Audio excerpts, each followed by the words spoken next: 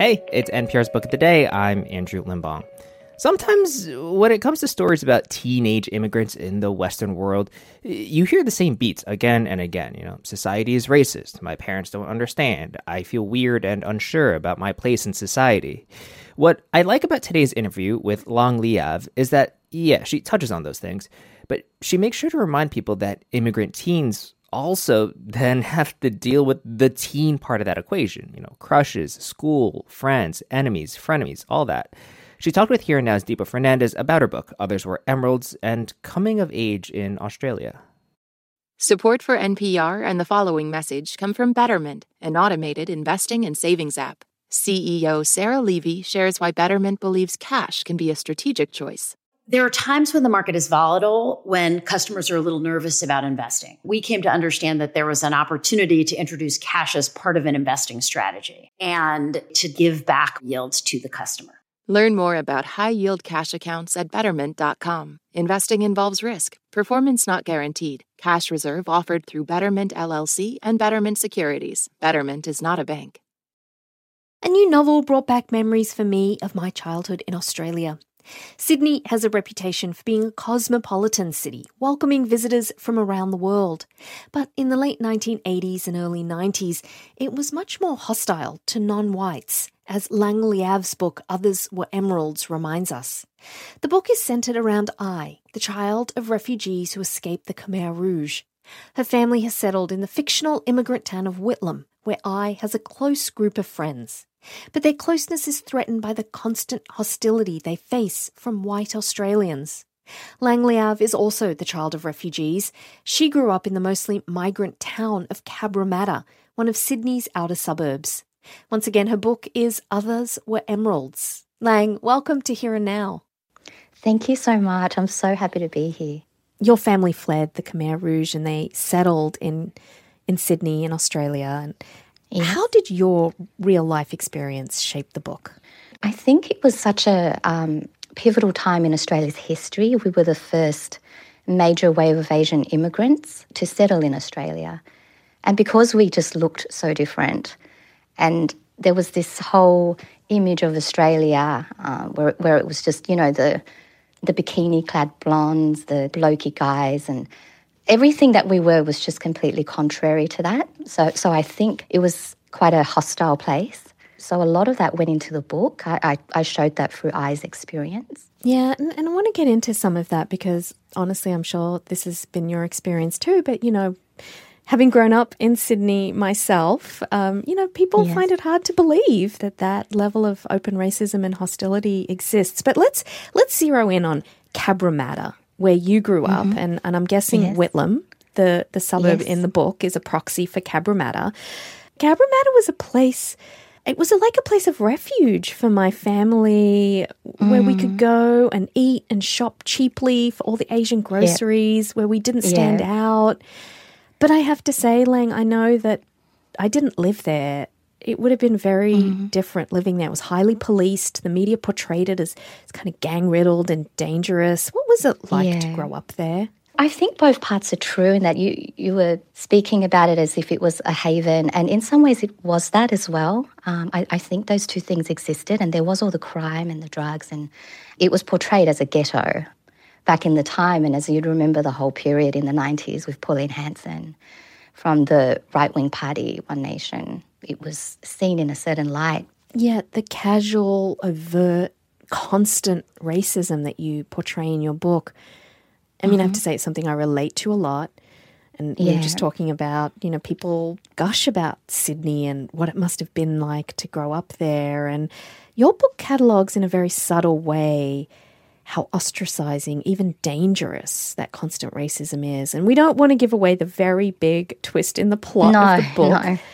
But talk about the ever-present racism that the characters deal with, because it's constant and it's overt. There's nothing subtle about it. No, absolutely. And it definitely was overt after, Pauline Hanson came out with the "we are being swamped by Asians" in the speech. It was something that I just dealt with every day, but I thought it was normal. It's just little things like, not being served in a shop. There was a scene that I described, which is actually taken from a real scene. And it was the bicentenary, and I's like 8 years old, and she's on a ferry and she's being spat on. And the fact that someone can spit on an 8-year-old girl, it just seems to me, like you said, it's hard to believe that this is what happened in Sydney. But that was taken from a real story, and that's one of my earliest memories. You know, an overarching theme to the book is almost the flip side of that, is that the characters have these normal highs and lows of teenage life, the falling out of best friends, misunderstandings. Yes. But because they're the children of immigrants living in this hostile place, the consequences of these normal teenage things are so much greater. I think of characters saying things like, "We could have worked it out if we had the time." What do you want the audience to understand about these teens' lives? I just wanted to keep it authentic, and that's how it was like. I mean, there was all this other stuff that we had to contend with that other teens don't have to, but then we were still very much engaged in normal things that teenagers were. I mean, we watched the same movies, we listened to the same music, we had crushes, we had, first loves and friendships. And I suppose I just wanted to show that side of it. I know a lot of novels about Cabramatta, or the ones that I've known about or read so far, are centred very much around crime and that side of things. But I just wanted to show what it was like. And Lang, I have to say, I felt the characters were really lucky to have each other. All the children of Asian refugees or immigrants, and they had such a bond, and there was a safety and comfort in their shared ethnicity. I found myself envying them, even though they were living amidst this hostility. How important was that deep connection to being able to get ahead inside of that kind of larger hostile world that they were coming of age in? Well, I think it was a place where they could feel safe, and that's certainly how I felt growing up, in that every time we left Cabramatta, there was a feeling that there would be a confrontation, there would be some sort of racism that we'd have to deal with.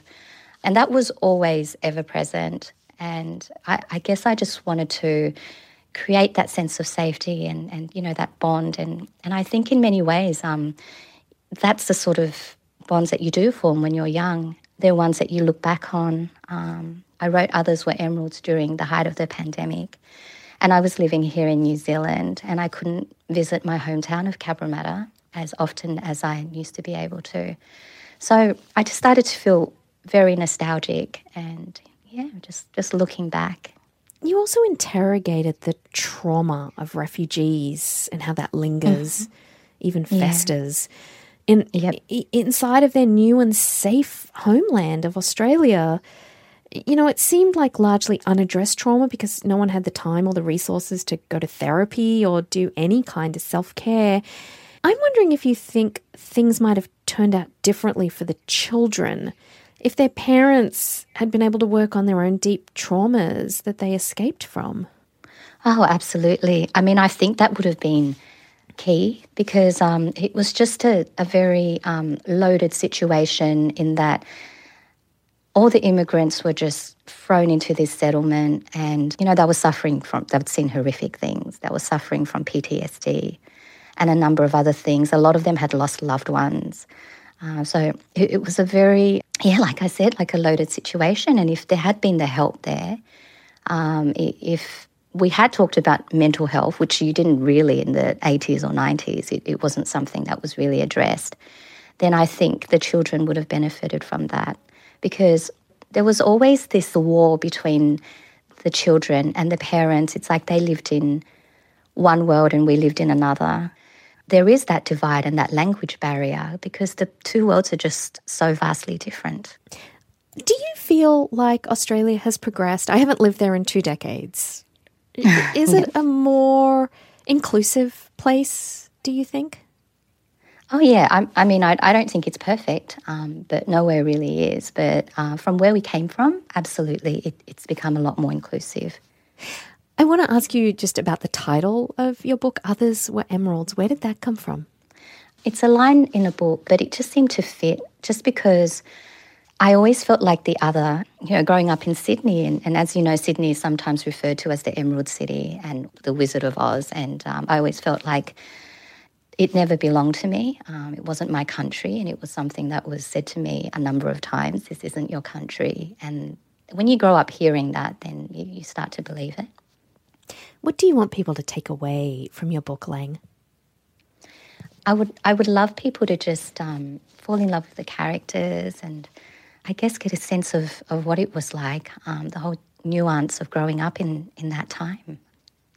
Well, it brought back many, many memories, not all of them good, but I did love immersing myself in the smells and the sounds of Cabramatta and I remember going there as a child. Lang Liav's book is Others Were Emeralds. Thank you so much, Lang. Thank you so much, Deepa. Thank you.